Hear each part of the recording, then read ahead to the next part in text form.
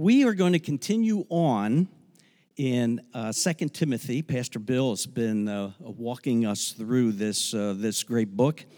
Just a reminder, and I'm going to read the portion before we look at it together. Just a reminder that this was the final writing of the Apostle Paul. The Bible, as most of you know, was not necessarily written the way it is compiled in a chronological order. And so as a result of that, actually, 2 Timothy was the last book, at least the last book of the Apostle Paul. And as a result of that, as you read through 2 Timothy, you sense a fervency, a sense of urgency as the Apostle Paul is encouraging young Timothy, his disciple, the one who has this aspiration to the pastoral ministry. Paul is encouraging him. He is urging him, knowing that his time is short. In chapter 4 and verse 6, the Apostle Paul will say that he is already being poured out as a drink offering. And so there is a great intensity to this book, a great sense of urgency, and trust that we could be reminded of that as Paul now gives to Timothy a tremendous sense of responsibility to be faithful to the Word of God. And so I'm going to read actually from verse 12 to the end of the chapter, just so it gives us a little bit of momentum in our portion for this morning. Indeed, writes Paul, all who desire to live a godly life in Christ Jesus will be persecuted. If you remember from last week, Pastor Bill's sermon dealt with the fact that Paul and his team of missionaries proved themselves to be examples of character and conduct for Timothy. And so he says, all who desire to live godly lives, in contrast to the first portion of 2 Timothy chapter 3, where there were a number of characteristics of the false teachers, the imposters, the deceivers. So as he invites Timothy to be a fellow sufferer with him for the gospel, he reminds him that all who desire to live godly lives will suffer for their service. While evil people and imposters will go on from bad to worse, deceiving and being deceived. But as for you, continue in what you have learned and have firmly believed, knowing from whom you learned it, and how from childhood you have been acquainted with the sacred writings, which are able to make you wise for salvation through faith in Christ Jesus. All Scripture, speaking again of those sacred writings, all Scripture is breathed out by God and profitable for teaching, for reproof, for correction, and for training in righteousness, that the man of God may be complete, equipped for every good work.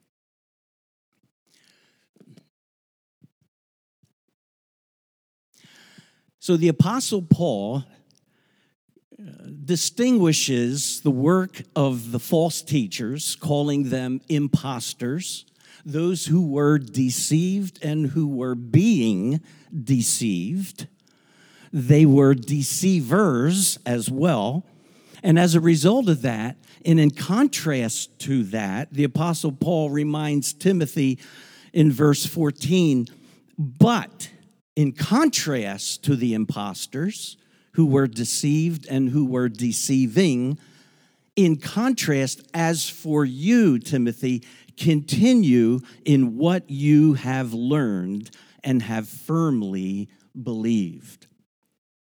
The contrast in verse 13 of the false teachers was to go on. That's the way Paul described them. They were leaving the basics and went on, as Paul said, from bad to worse.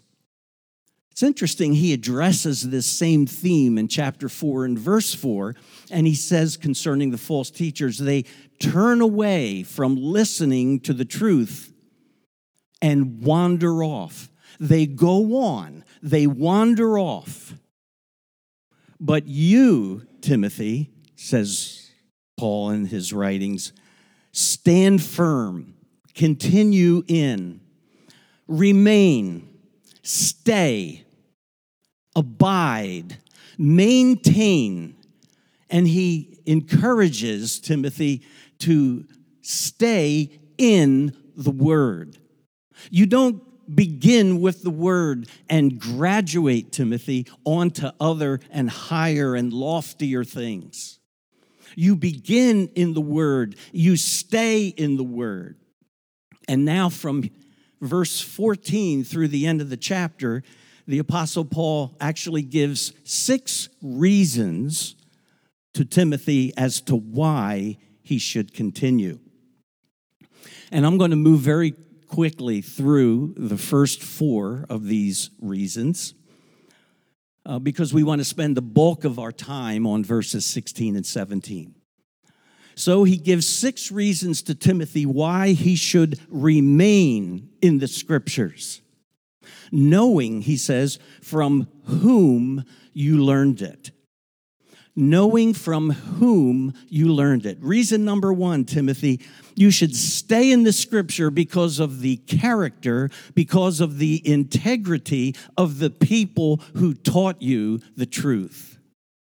Paul and his missionary team, he had just presented to Timothy how he was an example of godly conduct and godly character. But Paul goes on and reminds Timothy that from childhood you learned the sacred writings. Back in chapter 1, Paul reminded Timothy that it was his grandmother, Lois, and his mother, Eunice, who weaned young Timothy in the Scriptures. And so now the Apostle Paul says, you learned these Scriptures from people of character, from people of faith. The quality of the witness is a critical point, says the Apostle Paul. Now, I'm not going to spend too much time on this, but other than to say, since Pastor Bill would probably never say this, I'll say it in his behalf. I would encourage you to be more faithful to the teachings of your pastor than to what you could find on the internet. So many of God's people, they'll come to their pastor or to their elders for counsel. They'll not like what they hear, and so they go online, and if they look hard enough and search long enough, they will find someone to authenticate the way that they want to go. And that will sometimes be the way that they decide to go. That will be the basis of their decision. Paul says, what do you know about the character of those people online? It's your pastor and elders who will stand before the Lord upon a future day and will give an account for the watch care of your soul. And so the book of Hebrews reminds us to make it easier for your pastor by being faithful to his leadership. Knowing from whom you learned it, the quality and character of the witness. Secondly, and how from childhood you have been acquainted with the sacred writings. Continue on, Timothy, in the Word of God, because from childhood you have been acquainted with the teachings of the Word of God. Now that would be for Timothy, the teachings primarily of the Old Testament. There is some New Testament equivalency to Scripture. For example, Paul says in 1 Timothy, he quotes two passages, one from the Old Testament and one from the words of Jesus, and calls them both Scripture. So we could kind of see the New Testament as well, but primarily he is referring to the Old Testament. You have been acquainted with the sacred writings, so stay in them. The sacred or holy writings. So don't leave them, Timothy. The Word of God is holy because its author is holy. Thirdly, and how from childhood you have been acquainted with the sacred writings, which are able to make you wise for salvation. Stay in the Word, Timothy. Why? Because it gives you wisdom regarding salvation, which you are able to understand salvation and be wise. That word able that Paul uses here is the word dunamis. It's the word that is translated for us from into English as dynamite or dynamo, that constant source of energy. And so the Word of God is powerful. It is able to make you wise for salvation. Timothy, stay in the Word because the Scripture has the power to change your life. Do you believe that?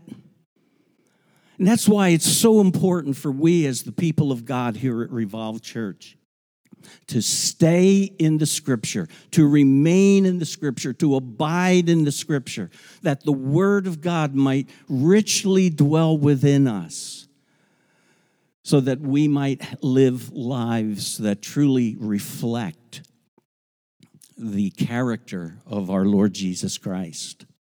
The Scriptures impart wisdom for salvation.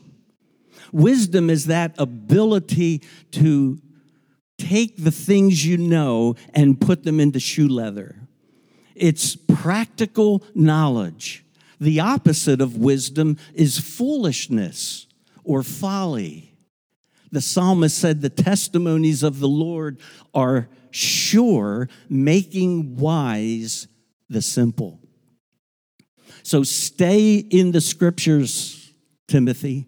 Stay in the Scriptures, Revolve Church, because they have the power to give you wisdom for salvation.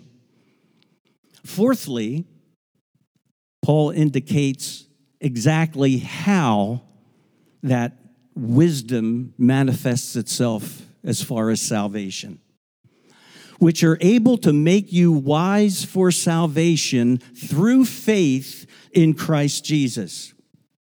That answers the question, how do the Scriptures make you wise for salvation?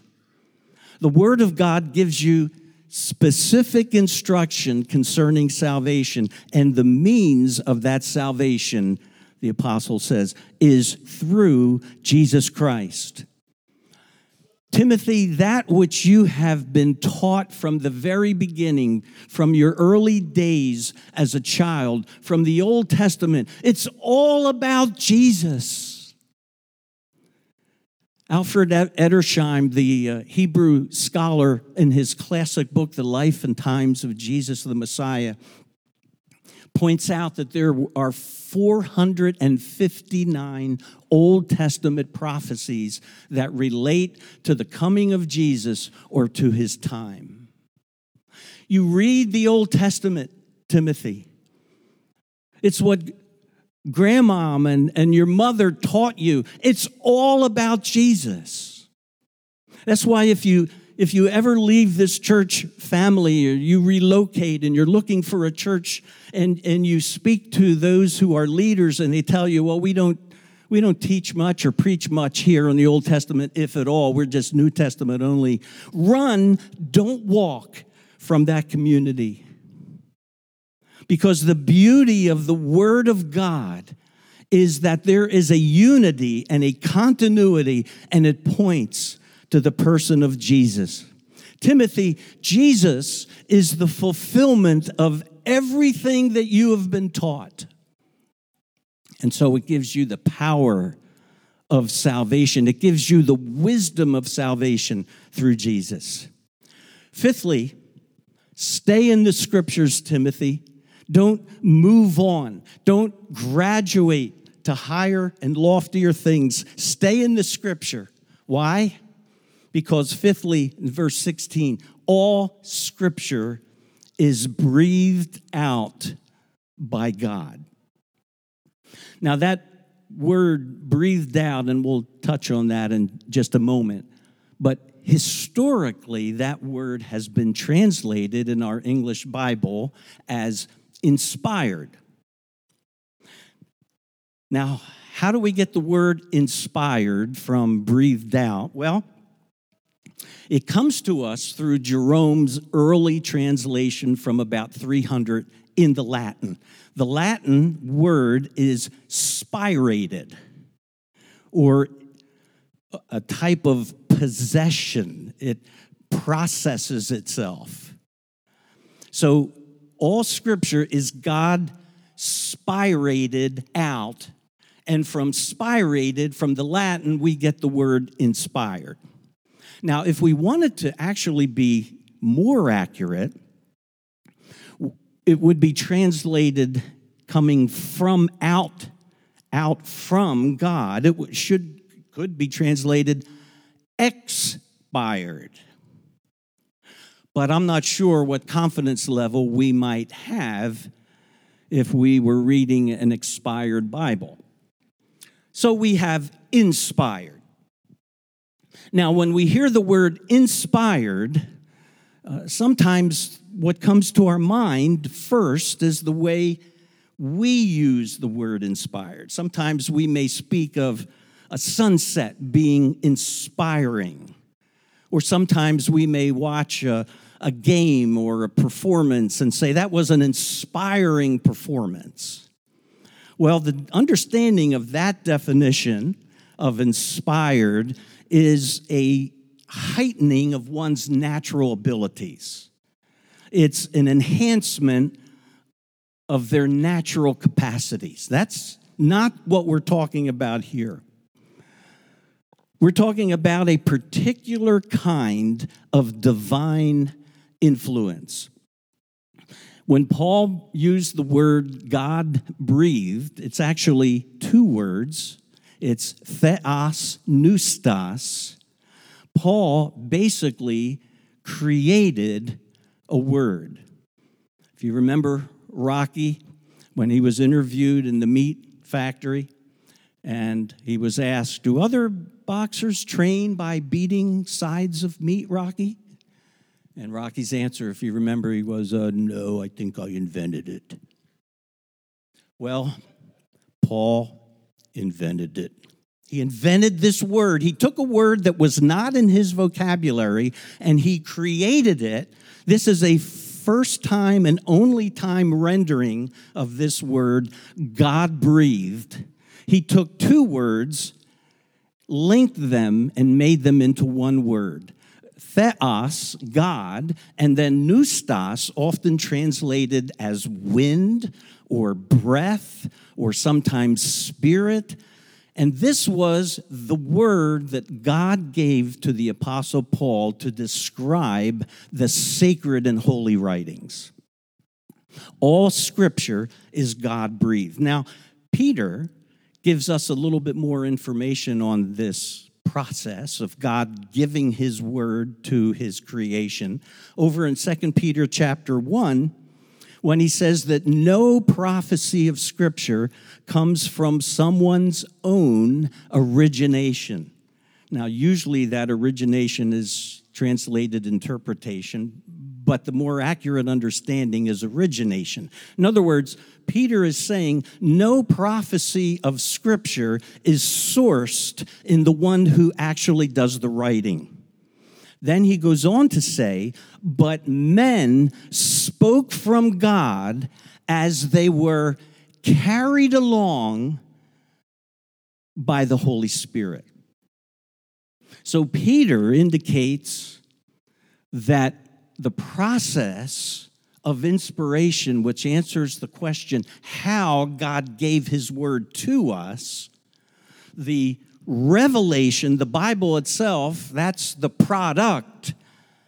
How God gave his word to us is the process. And Peter said that the process involves the Holy Spirit moving the sacred writers such that what they recorded was given to them by the Holy Spirit without error.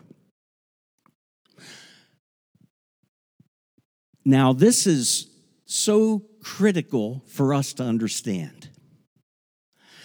Paul, here in 2 Timothy 3, gives us a little bit of a different perspective. Whereas Peter's emphasis was on the writers, Paul's emphasis is on the writings. All Scripture, he says, emphasizing the writings, is God-breathed. So, my friends, when we pick up our Word of God to read it, think about it. This book is the sovereign exhalings of a holy God. What a miracle that we have in our Bible. Think about it. There were 40 different authors who wrote our Old and New Testament. They wrote over a period of 1,600 years using 3 different languages from 3 different continents. And yet, when you look at it together, it is a beautiful story. It is a singular theme of God's redemptive love for his people through Messiah Jesus. That is a miracle. The continuity and the unity of both Old and New Testament taken together. I had a seminary professor that used to share it this way concerning how the relationship of the Old and the New Testament related to one another. He would say that the new is in the old contained. The old is in the new explained. The new is in the old concealed. The old is in the new revealed. And there is the beauty and the continuity that we see in this God-breathed Word of God. People in history have literally given their lives, not just for the study of the Word of God, not just for the preeminence of the Word of God over the authority of the Pope, for example, as took place in the Reformation. But when the Word of God was translated into the language of the people, back in the year 1415 at the Council of Constance, the Roman Catholic Church made they made more than 2 critical decisions, but 2 historically important decisions as relates to the Word of God.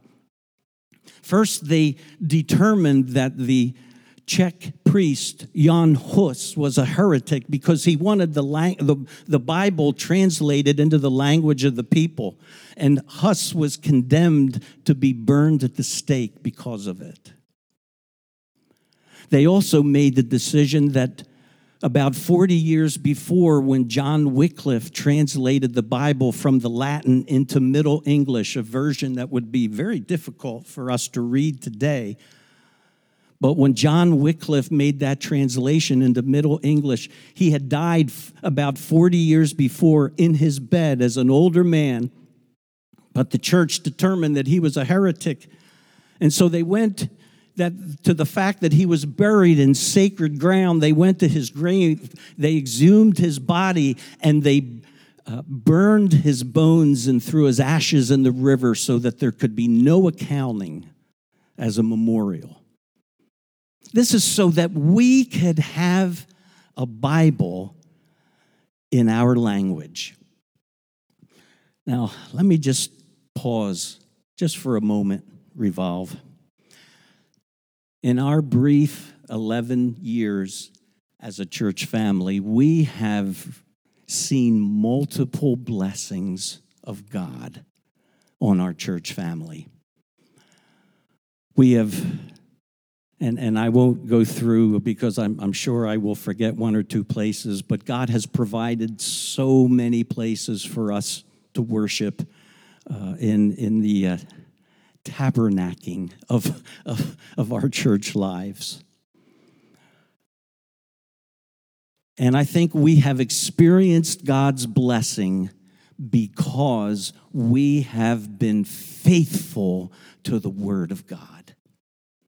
And that's why Paul says, don't be like those false teachers, deceived and deceiving, who go on, who wander off. But stay, Timothy, remain, abide in the Word. Unfortunately, today, brothers and sisters, there are many churches and there are denominations that are more concerned with being woke-centered than word-centered. We rejoice in the fact that this year, so far, 4,200 United Methodist churches have left their denomination because of their departure from the faithfulness of the Word. But unfortunately, 80% have remained. And some of those 80% are churches that would consider themselves to be conservative churches who preach the Word, and yet they remained, and as I've spoken to several of these pastors, they remained because it was too expensive to leave the denomination. It was too costly to give up too much. And so I asked them, what is the price these days for obedience and faithfulness to God's Word that He has preserved for us at the death of some? William Tyndale, about 100 years after John Wycliffe translated the Bible into English, this time from the Greek and Hebrew. He was a brilliant scholar, spoke fluently 8 different languages. He was captured eventually and tied to the stake. And because he was such a brilliant scholar, before his body was burned, he was first choked to death. And linguists today say that no matter what Bible translation we read today, from King James to New Living Translation and everything in between, it is at least 70% translated from Tyndale's translation. What people have been willing to do, what people have been willing to give up so that we could have the Word of God. Sixthly, and lastly, knowing from whom you have learned it, Timothy, and how from childhood you have been acquainted with the sacred Scriptures, which are able, having the power to make you wise for salvation through faith in Christ Jesus. God's Word is given, breathed out by inspiration, and now sixth, God's Word is breathed out and profitable. It is profitable for doctrine, for reproof, for correction, for training in righteousness, that the man of God may be complete, equipped for every good work. Okay, number 6. Stay in the Word, Timothy, because God's Word is profitable. Now, over in 1 Timothy chapter 4, we see the same word that Paul used in verse 8. This is what we read. Paul writes to Timothy, "For while bodily training is of some value," that word value, same word translated profitable. In the New American Standard, it's translated of some profit, okay? "For while bodily training is of some value, godliness is of value in every way, as it holds promise for the present life and also for the life to come. And if you jump back to 2 Timothy, our passage here, Paul is saying, and that profitability, that godliness comes from maintaining yourself in the Word of God, staying in the Word, remaining in the Word, keeping in the Word, that the man of God may be complete, equipped for every good work. So what he says is, look, Timothy, bodily discipline is good. It has some value. But he said it's limited because it only has to do with this life. The Word of God, godliness, Timothy, is of super value because it not only impacts this life, but also the life to come. And that godliness is attained through keeping yourself in the Word of God. And I like the way this whole portion ends, so that we may be equipped for every good work. See, it's not just attending all the Bible classes that we offer so that we might have more Bible knowledge. That's not a bad thing, but it doesn't end there. It ends with equipping us so that we could do every good work. It equips us for deeds. It's what Paul said over in Ephesians chapter 2. When he said, for by grace you have been saved through faith, and that not of yourselves. It's a gift of God, not as a result of works, lest anyone should boast. Clear. But then in verse 10, he said, but you are God's workmanship, created in Christ Jesus for good works. Do you see the distinction? Paul says you're not saved by good works, but you are saved unto good works. And here he said, stay in the Word, Timothy, so that you might be equipped and complete for every good work. See, as we spend time reading and studying and meditating and reflecting on the Bible, we become a better spouse. We become a better boss, a better worker, a better neighbor, a better parent, a better church member. So, how does the Bible equip you? Okay, we're in the home stretch here. Just indulge me 2 more minutes. How does the Bible equip you? 4 things are listed, okay? Teaching, reproof, correction, training in righteousness. Going to tell you what the Bible does, okay? You're walking down the straight and narrow. That's teaching. The Bible teaches. The Bible equips, okay? Something's going wrong. Okay, you're going off center. You're going off center. Be careful. It reproves you. The Bible teaches. It reproves you. Stop. You're getting close to the end of that stage. You're going to get hurt. You're going to ruin everything. That's reproof. The Bible does that. But then it doesn't leave you there. Okay? Wait a minute. It's bringing you back. That's correction. Okay? As Jen Psaki would say, I'm circling back. Okay? I'm circling back. It corrects me. It gets me back where I need to be. And it trains me in righteousness. It keeps me on the path. That's what the Word of God does, so that it equips us for every good work. Now, I'm going to leave with just 2 points of application by way of question. First, if 1 Timothy 4:8, which again tells us that godliness, that physical discipline is of some value, but godliness is of super value. If that's true, Let me ask you and let me ask myself this question. Do I spend as much time caring and tending for my soul as I do my body? Okay, we go to the doctor when we're not feeling well, that's good.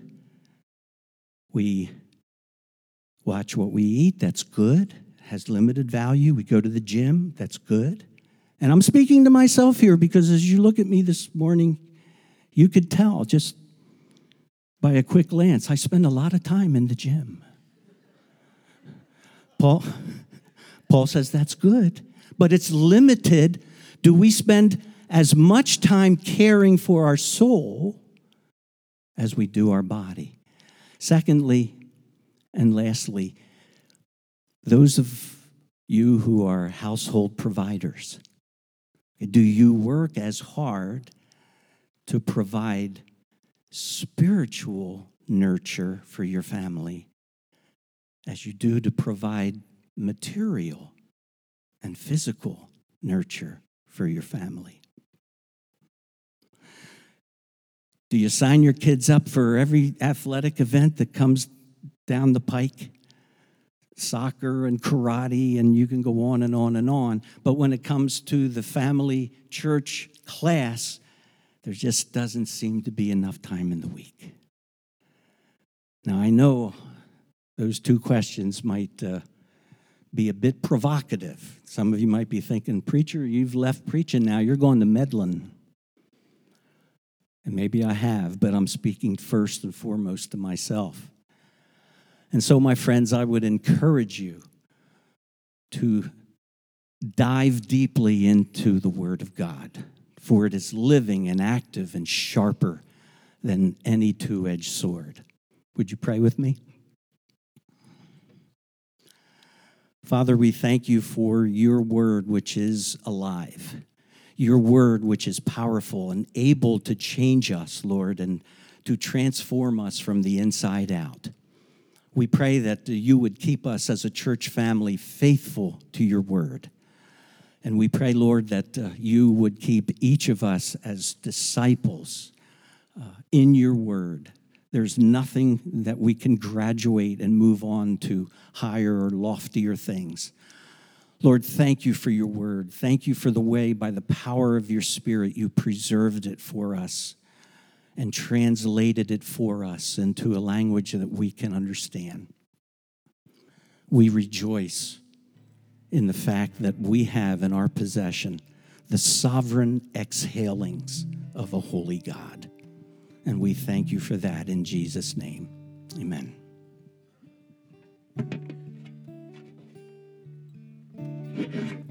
Thanks, Steve.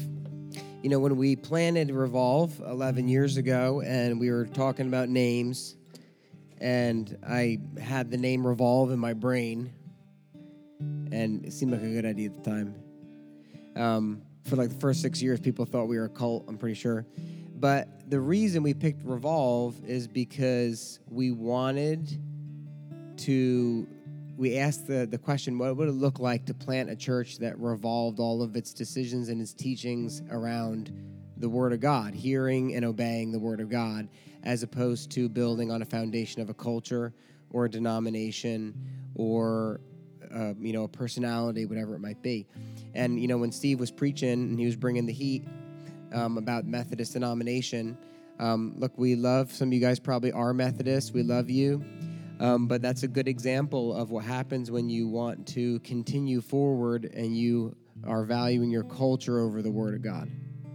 And we need to pray for these denominations, because the bottom line is they're not wrestling through LGBTQ. They're wrestling through the authority of the Word. And that's something that was abandoned decades ago. And it's just slowly moving into the various appendages around our nation.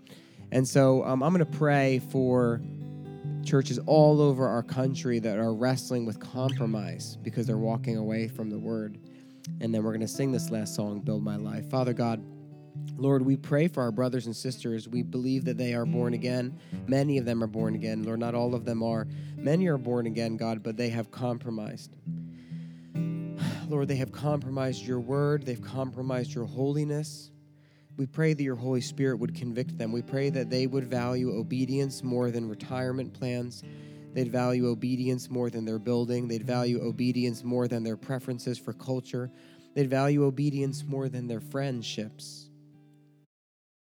Pray that they would know that friendship with the world is hatred towards God. Lord, may they stand on what is true and not build their house on the shifting sand, but may they build on the solid rock of Jesus. And may they obey him, may we obey him, regardless of the consequences, because it is in Christ and in Christ's word that we have the wisdom for salvation and for life. Let us build on that. Amen.